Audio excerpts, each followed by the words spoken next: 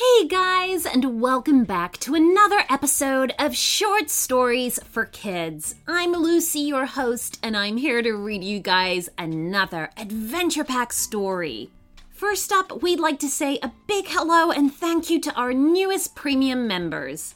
Ian, Skyla, and Cole from Austin, Texas. Elena, Harrison, and Samuel from Columbia, South Carolina. Jenny from Oregon. Luke and Carl from Manchester in the UK, and Emily and Samuel from Los Angeles.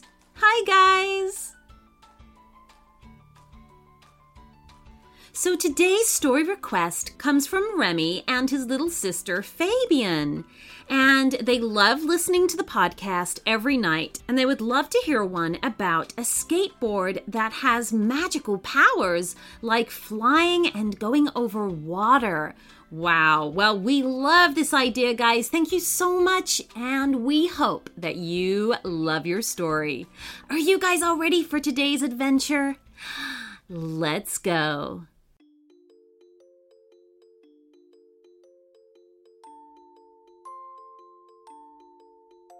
I'm sure you've seen many strange things in your life so far.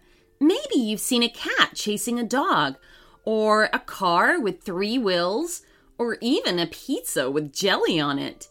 But have you ever seen an old lady skateboarding? Remy and Fabian did. They saw her skateboarding along the sidewalk towards them, as if it was the most normal thing in the world.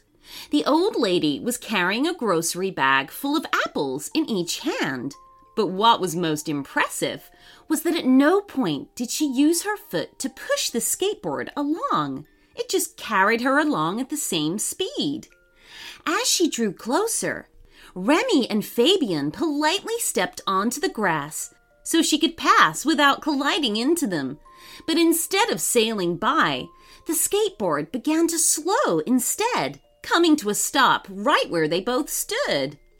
"How thoughtful that you stepped aside when I came past upon my ride," the old lady said with a smile. "You're welcome," said Remy. "I love your skateboard," Fabian said, staring down at it. It was purple, with a bright green pattern that appeared to glow. "Your thoughtfulness is worth applause, and so this skateboard is now yours," smiled the old lady, and she stepped off. "Are you sure?" said Remy in disbelief. The old lady nodded. "I can tell you're both kind. A better pair I could not find." And with a wave, she walked off down the street, leaving the colorful skateboard in the middle of the sidewalk. "Oh, wow," said Fabian. "A skateboard for us? But we don't know how to ride one," said Remy, placing his foot on it carefully. He expected the wheels to roll one way or the other, sending him tumbling. But the skateboard stayed exactly where it was. "Hey, this is quite easy." The skateboard was just large enough to take them both. And so, giggling with excitement, Fabian joined Remy. And the skateboard stayed in exactly the same spot. "How do we make it go?" asked Fabian. "I think you just push your foot," said Remy, and tried it. They both rolled forward a short distance and stopped again. Said Remy. "The old lady had it moving better than that. Did you notice that she talked in rhyme?" "I did," said Fabian. "She was like, 'I'm the skateboarding gran. I don't need a car or van.'" "Yeah," said Remy. "Or, 'I don't want to use my feet. Take me to Mousehole Street.'" The moment he finished speaking, the skateboard took off along the sidewalk, with the pair of them balancing on top. Mousehole Street was at the end of the road they were currently on. As soon as they arrived there, the skateboard rolled gently to a stop. "Well, I guess we know how it works now," said Remy. Fabian was looking very excited. "Oh, where should we go next?" But as she finished speaking, they noticed a small dog limping along Mousehole Street towards them. It had clearly injured its paw and was having trouble walking. Remy approached it carefully, where the dog greeted him with a wagging tail. Around its neck was a collar where he read, "If lost, please return to River's Edge Cottage, Bridge Lane." "That's quite a way from here," said Fabian. "Yes, but we've got the skateboard," pointed out Remy. Carefully, he picked the little dog up and joined Fabian on the skateboard. "I don't mean to be a pain, but could you take us to Bridge Lane?" asked Remy politely. Straight away, the skateboard's wheels began rolling. It took no time at all to find the cottage, where the little dog's owner was so pleased to have his pet returned to him. "Oh, but this little pup needs to see a vet," said the owner. "This paw needs fixing up." "Can't you just take him?" asked Fabian. "If only I could," said the man sadly. "But the vet is on the other side of the river and the bridge is closed. We can't go there." Remy thought about this for a moment. Could the skateboard help with this? He persuaded the man to stand behind him on the skateboard, holding the puppy, while Fabian had to climb up on his back. "Everyone on?" asked Fabian. "Good. The bridge is closed, but I still bet that you can get us to the vet." And off they went. Much to the surprise of all of them, the skateboard headed straight towards the water, and for one terrifying moment, they all thought they were in for a soaking. But it didn't happen at all. Instead, the skateboard rolled onto the surface of the water and straight across it. "This is amazing," laughed Fabian, as several ducks looked on at the strange craft crossing their waterway. They safely arrived at the other side, all as dry as if they'd taken the bridge, and carried on towards the vet's. But when they arrived there, they found the vet stood outside. She was looking quite unhappy, beside a brand new piano. "What's the matter?" asked Fabian. "Oh, I'm so frustrated," said the vet. "I ordered a new piano, but instead of them delivering it to my home, they've delivered it to my work. I don't know how I'll ever get this to my house." Can I make a suggestion?" asked Remy politely. "If you'd be so kind as to look after this man's little dog, my sister and I can deliver your piano."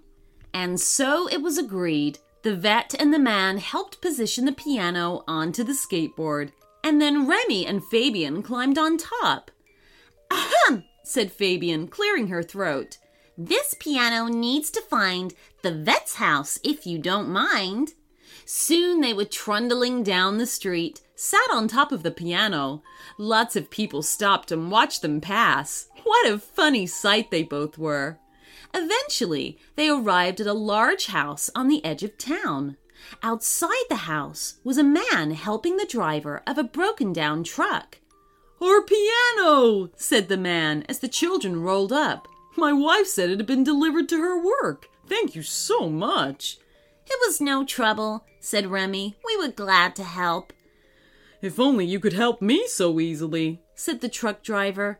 "I need to get my cargo to the other side of town, but I think it's too big for your little skateboard." "We could give it a try," said Fabian helpfully.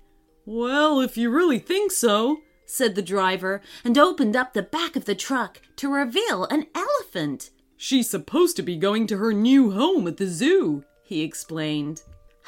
This," said Remy, "is going to be tricky."